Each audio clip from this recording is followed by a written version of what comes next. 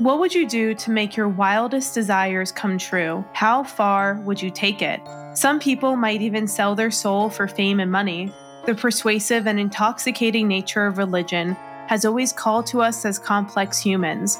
From the earliest civilizations to our most modern societies, there's always a greater being or force looming over us. Most of us, that is.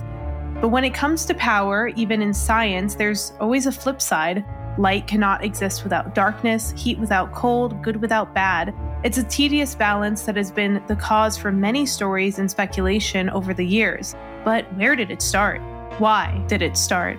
Our storytelling becomes grand and then terrifying, the shadows encompassing the sunlight, the devil, that is demons, taking over these stories. We want to investigate the study field of demonology and see where the truth lies and where it comes from. Why are we so intoxicated by the bad nestled within the good? And how has it affected us? I went to the crossroads, fell down on my knees. Hey guys, welcome back to a brand new season of the Haunted Detective Podcast. Season 3, which is absolutely crazy to me. Anyways, I'm your favorite host and paranormal believer, Kelsey Childs, but everyone calls me, drumroll please, the paranormal Sherlock Holmes. When I hear someone call you that, I'm getting a tattoo of it, but only until then. And you are paying for it. Fuck. And I'm your favorite skeptic, Pam. Hi, Pam. Here to ruin my day again. Just kidding, I love you. You love me. It's a dark night in the south. The humid air is still and nothing stirs. Not even the branches of the straight, shadowed trees. The path you walk on is dirt, and your feet kick up a cloud that makes it hard to see ahead. After several minutes, you stumble upon a crossroads. It's not spectacular, just any old road. But a black dog stands off in the distance, and you can hear faint music, unlike any that's ever graced your ears. It draws you forward in an almost catatonic-like state. The need is insatiable. The music must be yours. If it's drawing me in like that, that has to be some pretty good tunes. Robert Johnson sold his soul to the devil. At least that's what everyone believes. And unless you're a fan of Supernatural, this story will be completely new to you. And I will bet $100 on that. I mean, it's new to me. In 1911, a baby was born in Hazelhurst, Mississippi, the product of an affair his mother, Julia Dodds, had. One could argue that the affair occurred because her husband, Charles Dodds, fled the town disguised as a woman, adamant to escape the lynchings happening, which I'm assuming that he was dressed as a woman because it would be easier for him to escape that way. I mean, at that point, whatever you can to escape that, you're going to do. Oh yeah, absolutely. So by the time Robert was 7, they had moved to Robinsonville, Mississippi, where his mother, and his new father worked in a cotton field. But something was always missing for Robert. He needed something more out of life, and that's where the Delta blues came in. A newer genre of music at the time, it was actually the earliest style of the genre we know as the blues, originating out of Mississippi. And this is my favorite thing to talk about, is like music theory and history. One of my favorite things, one of many. But the blues is the reason we have country, and it's the reason we have rock and roll, and it's really the reason we have any genre that is popular today. So Delta blues is the earliest known variation of the history of all of our music, which I think is so incredibly cool. Really cool. And I also love the blues. I especially love like bluegrass music. I've really gotten really into that lately, like dark bluegrass music. Cue Sam House song playing. Just kidding. That are the Bridge City Sinners. Or maybe just Robert Johnson. Robert Johnson. Me and the devil was walking side by side. He started pursuing music full-time, but then he met his first wife, Virginia. When he was 17, she was only 14, and they were able to get married because they lied about their ages on their marriage license. Oh, no. Yay. But she got pregnant, so he decided to work in the cotton fields again. Virginia and the baby unfortunately died in childbirth, and because of this, he went right back to music because he didn't really have a family to support. I know that it sounds terrible to say it like that, but he was alone. I mean, you lost everything. Everything, yeah. Here's the thing, though. He was never a great musician. In fact, He was terrible, like atrocious. That just hurts more. That really does. And one day, that just changed. How so? He was playing on street corners and in front of venues and at some open mic nights that Sam House would put on. And there's no good way to say this. He was so bad that he literally got kicked out of town. They were like, this man is driving us crazy with his bad voice, his bad guitar playing. He needs to leave. And so they were like, hey, Johnson, get the fuck out of here. This is where the story takes a turn. A couple of months later, he returned to his town and begged to be put up on stage. And Sam House did it. Some people think that he felt bad for the guy, that he had some sort of affinity towards Johnson, but nevertheless, Sam House put him on stage. And just a really quick side note, Sam House was the pioneer, one of 3 pioneers of the Delta Blues. So having this man as your supporter is a really important thing at the time. Yeah. He began playing, and it was a night and day difference. Some recall that it sounded like 2 musicians inhabiting the body of one man. It was truly bizarre. And personally, I've never heard of anyone becoming prolific in a couple months. So yeah, I mean, maybe he just practiced a lot day and night, but from what I'm hearing, it sounds like he went from really, really, really, really, really bad to, wow, this guy's fucking Hollywood quality. So I don't know. That's a little weird. But okay, so personally, when I read that he got kicked out of town, he was bad, he couldn't sing, I think tone deaf, right? This is a man that dropped everything to pursue music because he thought he could, but he had no idea how bad he was. That just sucks, especially because of what he just went through. He lost his wife and child at the exact same time. And then he gets told that, like, hey, bud, by the way, you're the worst musician I've ever heard in my life. Like, this dude is so down on his luck. Get out of town. Like, this dude needs a hug. And then as swiftly as his fame came, death took him at the young age of 27, which was before he even got to experience or appreciate or just revel in his newfound popularity. Does that number sound familiar to you? A little bit. It reminds me of the 27 Club. Bingo. He is the first member of the 27 Club. Oh, that's so sad. But okay, wait a minute. He's the first member of the 27 Club. So what's the legend behind this guy? So after he basically got booed out of town, he went to a crossroads and summoned the devil, or a demon, depending on who you ask. The devil said he would give Robert magical musical abilities, but he had to sell his soul. And that's what he did. He gave his soul to the devil and became famous, but he died before he could enjoy any of his newfound popularity. Oh my God. When you said that he sold his soul to the devil, my mind went straight to The Devil Went Down to Georgia, the song. He was looking for a soul to steal because he was in a band, because he was way behind. Sorry. The entire time I was writing this episode, I was actually thinking about Tenacious D. Oh my God. Yes. I just think of the Blabble verse where he's just like, you know exactly what I'm talking about. As you may already know, he is not the only celebrity to die at the age of 27. This has perpetuated the whole crossroads, selling your soul myth, and it has since been called the 27 Club. Here are some names. Brian Jones from the Rolling Stones, Jim Morrison from the Doors, Jimi Hendrix, Alan Wilson, Ronald McKiernan from the Grateful Dead, Dave Alexander from the Stooges, Janis Joplin, Kurt Cobain, Pete Ham from Badfinger, Chris Bell, Dee Boone from Minutemen, Amy Winehouse, Jean-Michael Basquiat, sorry if I mispronounced that, Mia Zapata from the Gits, Christian Paff, Stretch Walker, Jeremy Michael Ward, Jonathan Brandis, Anton Yelchin, who played Odd Thomas, or he was also a Star Trek star. That's a really long list, and it's also a really sad list.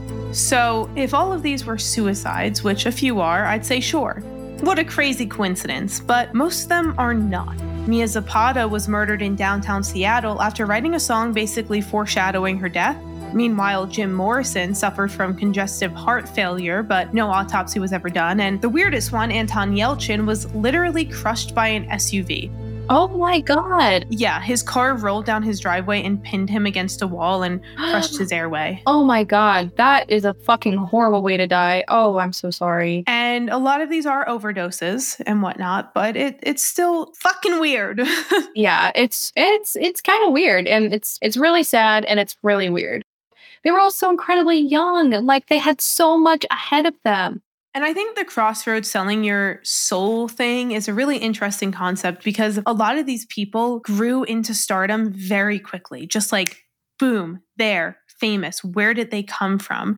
You know? And then they all lost their lives in mysterious ways, or most of them in mysterious ways, at the same exact age. I think that selling your soul is something that's been kind of made up in a way. Like, I feel like there is a logical explanation to them rising to stardom other than selling their soul to Satan. But it is really weird that they're all passing away of like some of the mysterious circumstances at the age of 27. I think it's mostly weird that they're all 27. And a lot of them never even got the chance to experience their fame. So, right. They were just getting started. Okay, so I bet all of you are wondering where the fuck I'm going with this. Where are you going with this, Kelsey? Oh my God, thanks for asking. We have an underlying theme here: death, demons, and the devil. And it doesn't matter what religion you practice, if any at all. There is something weird going on, and I want to know what the validity behind these stories are, or the lore, dare I say. Wait, so are you saying that season 3 is all about demons? Am I? Are you? Am I? Are Yes. you? Oh, okay. My supernatural fans are gonna go ape shit. Fucking love it. What happened to Robert Johnson to turn him into such a prolific musician? And did that result in his unfortunate and untimely death? Are all of the celebrities in the 27 Club connected in some weird mythological way? Are there really demons? I know that it sounds absolutely nuts, but there are... Man! Just fucking stab me right in the chest, why don't you, Pamela? I'm just saying that it's up for debate. Come on, just say it. Just say it. Demons just say aren't it's real. crazy. Sorry. Just say it's crazy. Demons aren't real, okay? There are so many stories surrounding demonology that we need to investigate to further our scope of knowledge. And I think you're going to find some of these enticing. Maybe all of them. You like this stuff, you just don't believe in it. I do. I like this stuff a lot, and I research heavily into it, so you would probably think that I believe in it hardcore. But I think that's why I research into it so much, is because I want to believe research? it. Nerd. Duh. Nerd. Why do you think I'm on something called the Haunted Detective? The detective part of that. Okay, so I guess what I really want to know is, can you make a deal with the devil or some other old god in exchange for your soul and longevity? Have others contacted these entities in different ways, or is there something else surrounding this lore altogether? Maybe something a little more, well, natural. I can't wait to find out. Onward and upward, dear friend. I will convince you yet, and I think this is the season it'll happen. I am really excited. Onward, noble steed. It's time to spread some fuckery about. Mush! You're my steed, Pamela. Oh. Nay. Riding you. Oh. Oh, for the love of God. I almost spit out my propel. God. Anyways. There's a house in Long Island that stands with a looming presence. It looks just like any house. In fact, most people wouldn't even bat an eye when they look at it. Its energy, though, holds something much more sinister. A stain, one could say, almost a shadow, that overrides the beauty of the neighborhood and its surrounding nature. This one house at 108 Ocean Avenue in Amityville has been engulfed by its sardonic history and what happened within its walls. First, before we get into that, I want to pose a question to the audience. And it's going to seem vague, but why do people do the things that they do? What makes someone decide on any other average day to pick up a gun and kill their entire family? Well, for Ronald DeFeo Jr., it was the supposed demons or evil spirits that inhabited his home, and in this case, his mind. On November 13th, 1974, 23-year-old Ronald took a .35 caliber rifle and shot his parents, Luis and Ronald Sr., his 18-year-old sister Dawn, 13-year-old Allison, 12-year-old Mark, and 9-year-old John Matthew, while they slept in the false security of their beds. He admitted to doing it, but blamed it on the voices in his head. This is how the Amityville house became tarnished with rumors of possessions, hauntings, and malevolent forces. I'm not here to say that DeFeo was right or wrong, or that he might not have done it, which a lot of people believe he didn't. I'm here to talk about what happened in December of 1975 when the Lutz family moved in. Listen, here's the thing. If you buy a stunning giant suburban home for a bargain price, in this case, it was $80,000, which would be equivalent to $457,490 today. Jeez. Think twice before you close on the deal. Something terrible probably happened there. I feel like realtors should definitely tell you. I think they legally have to disclose it if you ask. Yeah, if you ask. But the normal person isn't going to be like, so, did a massive homicide occur in these walls? Like, no one's going to think about that when they're house hunting. When people are house hunting, they're like, oh, babe, millennial gray and granite countertops. Like, no, they're not thinking of, I wonder if someone killed their entire family here.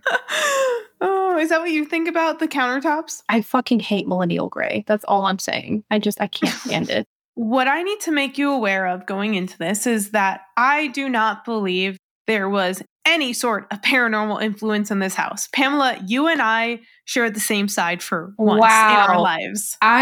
I'm flabbergasted, actually. I even went on an episode of Red Web to talk about how much I don't believe that these supernatural allegations are true. Even though I'm not alone in this belief, since the My Amityville documentary came out where the Lutz children spoke about their personal experience, it's still an important case to talk about because of the topics to come. So, without further ado, let's get into it. It took all of 28 days for the Lutz family to flee their new darling home. 28 days of terror, 28 days of fear, and 28 days of a waking nightmare. It started off with the children's stepfather, George, waking up every night at 3:15 a.m., the night that the DeFeo murders took place. George already had a knack for dabbling in less conventional occult practices, so the question that everyone asks is, did he summon something and willingly give over control, or did he accidentally open the floodgates? George's temper got worse and worse, and meanwhile, other bizarre things began happening. From green slime dripping down the walls, to a faceless demon with horns and a white hood being spotted, and even a pig. Kathy Lutz, at one point, ended up floating above her bed by the power of some invisible force. The main thing that really led them to fleeing was George. As I mentioned before, his anger was getting pretty bad, and he was lashing out at the family and taking steps towards being, well, physically abusive. Let me mention, though, that George was not the nicest person before they bought the house. He was a mean veteran who had unprocessed PTSD from the war, and he had a lot of triggers that would set him off on a hairpin. But I digress. The one thing George never wanted to do was kill his family, but he heard the voices, though. The same ones that Ronald DeFeo claimed convinced him to pick up the gun on that fateful night. There's literally so much we could unpack here, but I'm using this story as a jumping off point. Murder-suicides leading to more murder-suicides, or suicides leading to more suicides, even if just attempted, like with the Lutz. Houses, forests, whatever it might be, they get stained by these events and by these energies, and I think it's interesting. Yeah.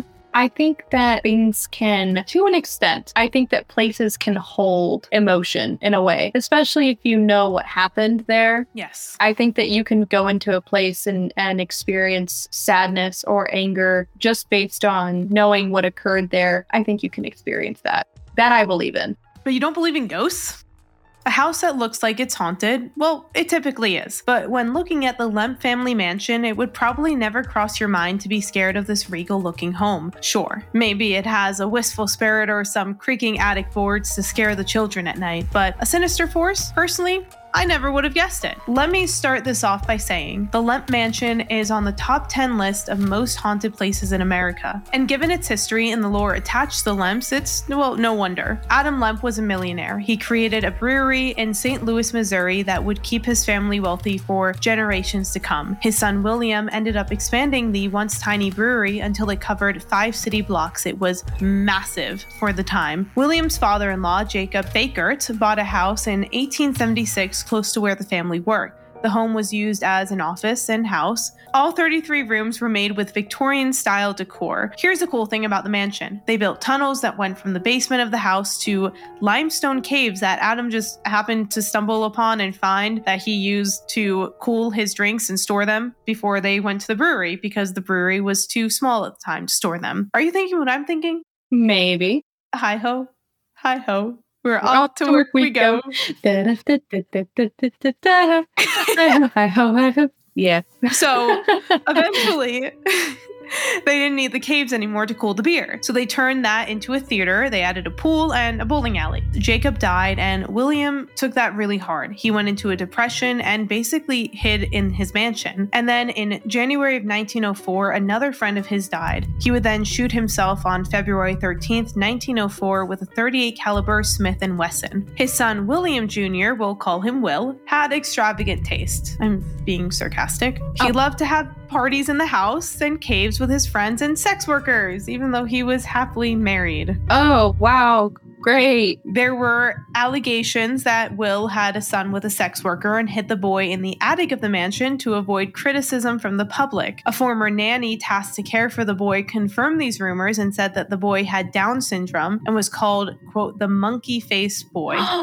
Oh, that pisses me off. Will, Me too. What the fuck is wrong with you? What is wrong with you, Will? I don't think it was just Will. I think it was the staff of the house as well. What the hell's wrong with you, staff? You're fired. It's giving Game of Thrones. It's giving piece of shit. It's giving you should not be a father. No, literally, what the fuck? The boy did not ask to be here, and you're treating him like shit. I know that Will is dead now, but like, fuck you. So over the years, life became less exciting for Will as new business competitions for the brewery arose and World War II began. It became clear that he was spiraling, as much like his father, he became less social and more refined. He was seen less as he hid in the mansion and barely ventured outside. In 1919, at the start of the Prohibition, a period of time where alcohol became illegal, Will and his family did not see it worthwhile to keep the brewery open because obviously during this time, you couldn't sell it, you couldn't make it, you couldn't do anything with it, so it just became worthless. They were so wealthy that it didn't make much of a difference either way. That same year, he closed the doors of Lemp Brewery without telling anyone, not even the workers there. They just showed up one day and it was like, oh, we're closed. Oh, that's awful. I know. Those poor workers. It was March 20th, 1920, when Will's sister Elsa Lemp Wright also shot herself in the family home, and he was soon to follow on December 29th, 1922. Will also shot himself. Oh my god, there's so much suicide. Now let's talk about the other Lemp sibling, Charles. He moved into the mansion after the death of his brother and sister. He would develop severe OCD, obsessive-compulsive disorder, that severely impacted his life. But Charles lived in the mansion with Will's son, the one who lived in the attic, and soon after he died, Charles shot himself as well. Jeez, there's a lot of darkness in here. Everyone shot themselves. Awful. We have two rather eerie and similar stories where an energy exists within a family or a house. It is bizarre to me that every first or second generation Lemp in relation to the brewery took their lives in the exact same way. Of course, wealth was a factor, fast cash at that. Their business was a quick success and came from seemingly nowhere. The part that interests me, and I know I mentioned it briefly, is how William Lemp Sr. found limestone caves to store his beer. It makes me wonder, what else could have been dwelling in those caves? Oh, so they weren't man-made. He just stumbled upon them. Yeah. Oh, yeah, I have got a couple of questions. What else is in there? I'm talking about demons, an old god. Oh. Don't come for me. It's a theory. It's a theory. You can't say anything. It's a theory. I don't know. I feel like maybe he made a deal. Maybe he had a little transaction in those caves. I mean, caves are scary on their own. So if you're lurking in a cave, you're probably pretty scary. You're a tough dude I wouldn't want to see on the streets. What's the likelihood that he found limestone caves? I feel like pretty low. Am I wrong about that? Pretty damn low. I'm going to look up what a limestone cave looks like. They're kind of spooky. Oh my god. Are they really? Wait, I'm going to look up a picture. Oh, shit. Yeah, they're very spooky. Oh my god. They have like icicle things hanging down. We will post We should go to one. pictures of limestone caves on the Instagram haunted.detective. So we should go to a haunted limestone cave. We should. That would be so much fun. Well, it might be a little scary, but it'd be a lot of fun. We can't have an entire season on demonology without talking about Ed and Lorraine Warren. They were ghost hunting pioneers of America, at least to me. And I know there is some controversy and problems surrounding them, especially Ed, but it's important to talk about the cultural influence they had and how their teachings turned into something much more sinister. True or not, problematic or not, there's a lot to unpack here. Lorraine Warren always knew that she was different. Since she was young, people's auras were visible to her. An aura is a colored energy field surrounding a person or animal. It was a term first used to describe a psychic energy by Charles Webster Leadbeater. He was a priest at the Church of England and part of the Theosophical Society. We'll get into all of this later. But it's important to note that this was the society and the man that coined the term aura, because that was a very big thing when it came to Lorraine's psychic abilities. An aura is where you see like a color around a person, right? Yeah, and some people have multiple colors, some people have a spectrum, some people like the colors fade, and some people just have a solid color, and each color represents something like envy, lust, love. Interesting. She met Ed when she was 16, and he knew instantly that Lorraine had a hidden gift because she had to keep it hidden from her family. Ed Warren, on the other hand, he proclaimed himself a demonologist, and he was self-taught. Both of them were devout Catholics. They saw hauntings as something to study and learn from, but they also set out to banish evil entities plaguing homes and families. Because of this mission, they founded the New England Society for Psychic Research and opened a museum with occult, satanic, and demonic items in their home. We know them from the recent and popular movies from The Conjuring and Nun universe, but there were so many more cases that they involved themselves in, and I'm going to say involved because they weren't invited for all of them. Some of them they were hired and invited, but there were over 10,000 cases. 10,000? 10,000. I didn't know it was that many. I thought it was just a couple hundred. Amityville being one of them after the Lutz vacated, and Lorraine dubbed it as possessed. Dubbed the house as possessed and said that there were demons and ghosts and whatever there. And there are a lot of images, and I'm going to post pictures of everything: the limestone caves, the Lemp family, Ed and Lorraine investigating Amityville. But yeah, they're an interesting pair, the two of them. Yeah, I won't lie. I really liked the Conjuring films, but I didn't know any of the things that surrounded them as people. But what is the study of demonology and how did it start? So an important thing to note is that it doesn't just pertain to biblical religions. Demonology is a study of demons or evil entities and their behaviors in religious stories, beliefs, folklore, and mythology. According to the Sydney Library, it can also refer to, quote, a branch of magic that deals with malevolent spirits. The term demon comes from the Greek word daemon, which roughly translates to a supernatural or mythical entity or energy that is inferior, meaning it is not a god or of light or good. In Greek mythology, there were many spirits inferior to the gods that were still godly in power.